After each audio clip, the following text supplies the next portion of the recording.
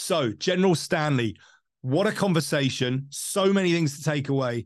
The first thing that resonated with me were his remarks around this image we have of what excellence looks like and how we put people on pedestals based on superficial observations. It's so easy to overestimate others and to underestimate ourselves.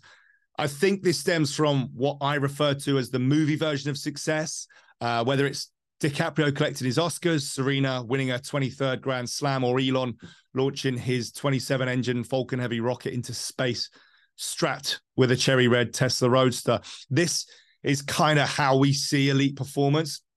The actor receiving their Oscar, the athlete on the podium, or the CEO at the product launch.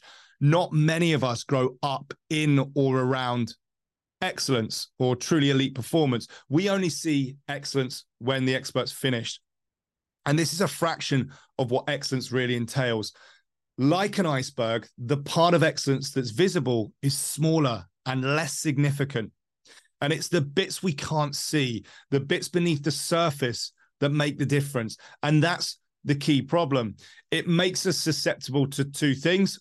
And General McChrystal touched on this. One is that we kind of default that it's all talent, genetics, and we reluctantly accept our mediocrity. This is just where we sit.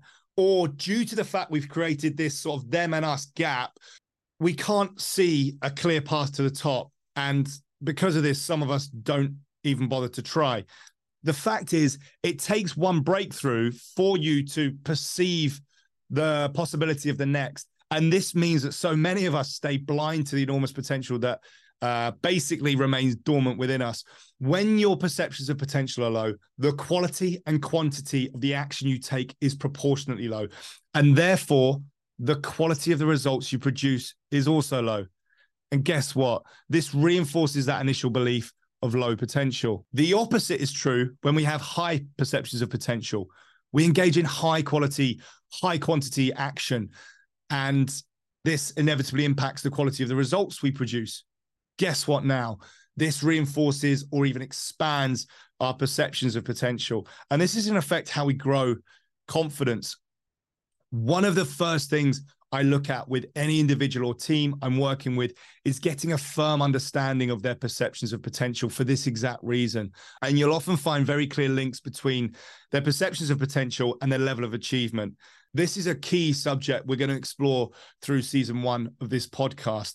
And in terms of the iceberg analogy, that is fundamentally what this podcast is about, revealing the principles beneath the surface of the iceberg, the proven principles that maximize your potential to excel.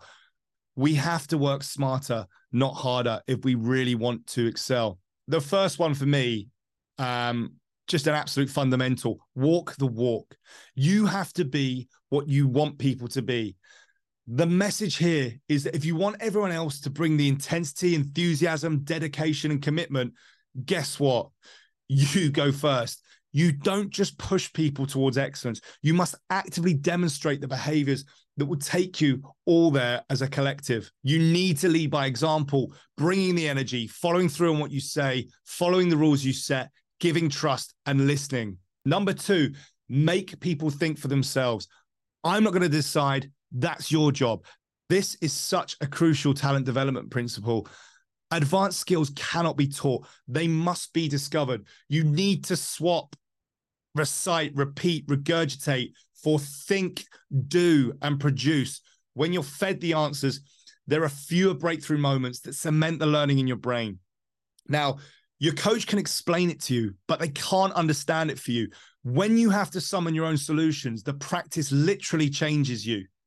And this moves us from creating one-dimensional robots who can't think for themselves to generating three-dimensional problem solvers who can perceive, read between the lines, consider options, make decisions, and execute with slick precision. Number 3, you've got to take risk. One of the biggest risks any individual or organization can take is not taking any risk. As the old saying goes, a ship is safe in a harbor, but that's not what ships are for. There's no pursuit of excellence that doesn't involve the risk of crippling hurt. Risk is not reckless. It's a calculated dance, and it's where some of your most exhilarating breakthrough moments will be born from. It's one of the most valuable forms of leverage there is outside of time and money. The more risk you can handle and the better you can calculate risk, the steeper your development trajectory will be. It activates your psychological firepower and expands your potential. Like most things, taking risk is a skill.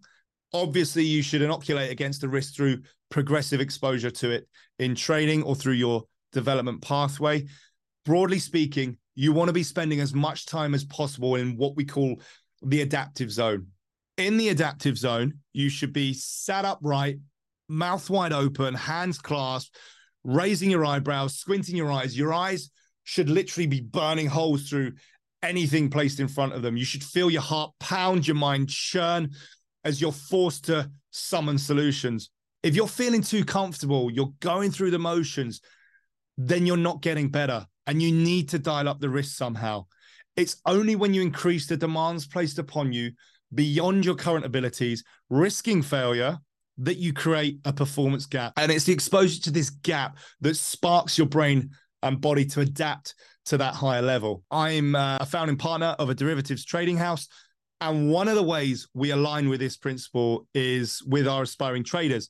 Very often, they're going to struggle with the idea of risk-taking in the form of making large bets with capital at risk. What do? We set a minimum bet size. There's a point in time where we have to make it compulsory to place a trade of a certain size. And it goes something like this. You have 3 hours to get long or short $500,000 or you're out the program.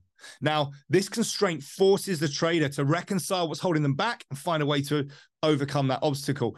Some have to confront the fear, some the fact they weren't prepared enough. They need to go and get prepared. Some have to divest some of the comfort they're unconsciously seeking. And of course, others have to existentially reflect on whether the risk-taking involved with becoming an elite trader is for them at all. General Stanley wrote an entire book on risk.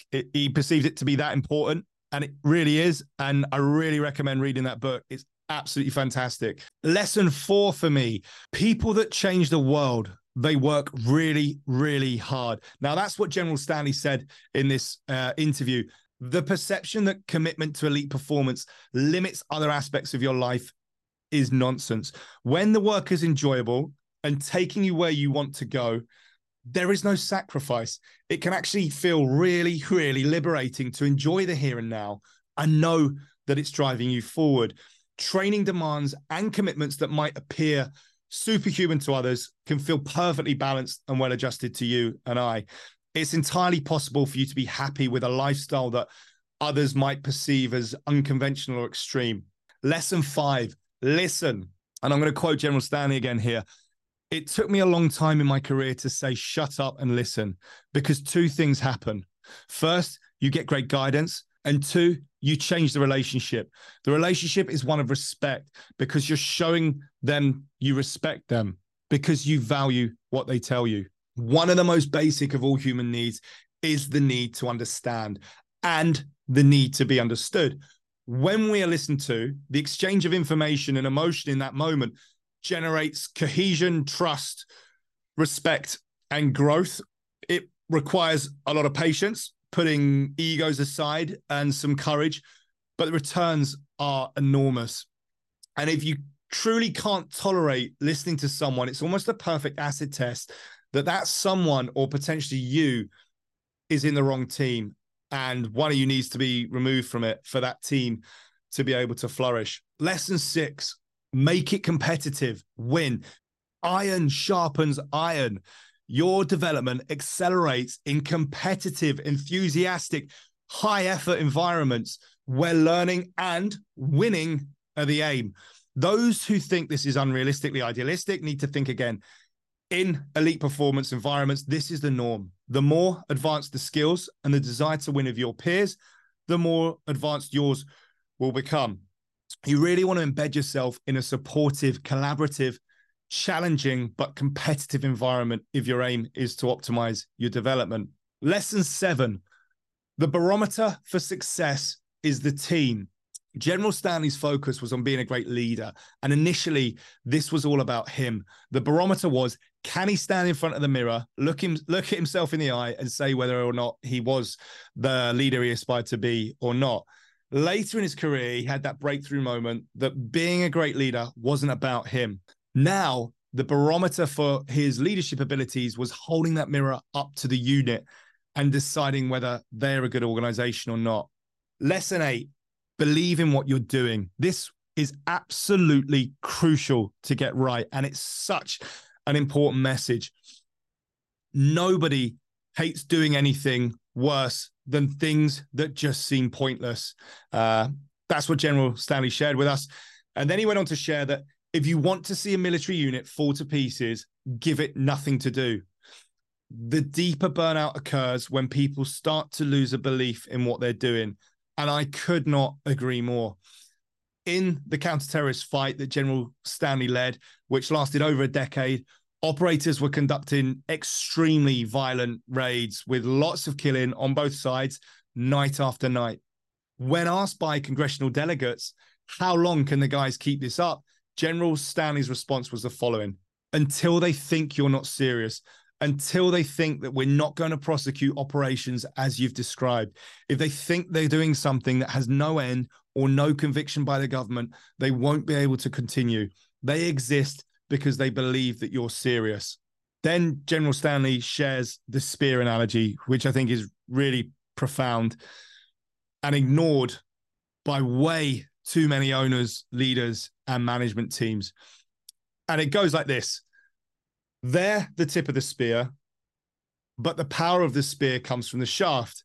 It comes in the weight that the shaft gives when it's thrown or pushed. All leadership teams need to seriously reflect on this. What are you asking from those you lead and serve? The commitment the team brings will be, to a large extent, proportionate to your belief in the mission you're all on. How serious do they think you are about winning, achieving, and solving the problem the team exists to solve? And how does that potentially link to the behaviors you see in that team day in, day out? Lesson 9, dealing with adversity. Now, upon sharing his resignation to President Obama, General Stanley gave some great advice on dealing with adversity. I think it's just invaluable. First up was, your past does not equal your future. You might have been an absolute dirtbag that day, and you may have done something horrific. That doesn't mean you have to do that tomorrow. That there's such a thing as redemption. The world moves on. Realizing that the world doesn't revolve around you can act like a release valve, and that people will largely judge you on what you do in the more recent past. And you'll suddenly realize it's going to be okay. In psychology, we call this impact bias. The beast we fear is generally never nearly as terrifying as we initially thought. The funny thing about any type of failure is it's not until we start to experience it and fail that we realize it's not actually that bad. Your evolutionary programming, designed to keep you alive, tends to overestimate how bad things are. Consequently, you fear negative events more than you probably should. I'm not saying that failing doesn't hurt. It does. There's nothing fun about failure, nor am I saying that we should aim to fail. That would be idiotic. The message is that it's way less painful than you think. And more importantly, you are built to compete, to take on challenges and deal with the inevitable hits that come with failure. You're the product of millions of years of evolution, and you have this inbuilt ability to recover from trauma. It's hardwired into your DNA. In the same way, your physical immunity depends on exposure to germs, viruses, and bacteria. This also happens on a psychological level. When you put in the effort, you take a risk, and you fail, you also start to build immunity to the fear of failure. Your psychological immune system kicks in. Taking on a challenge and exposing yourself to fear is how you strengthen your psychological immune system and how you actually forge confidence. You have to learn to fail and trust in your psychological immune system to get over it. Strengthening your psychological immune system doesn't mean you never get sick, but it means you get sick way less and recover quicker. General Stanley, I want to say an enormous thank you. You've been such an inspiring figure to me throughout my career. I wish you the absolute best, sir, and hopefully see you in London soon.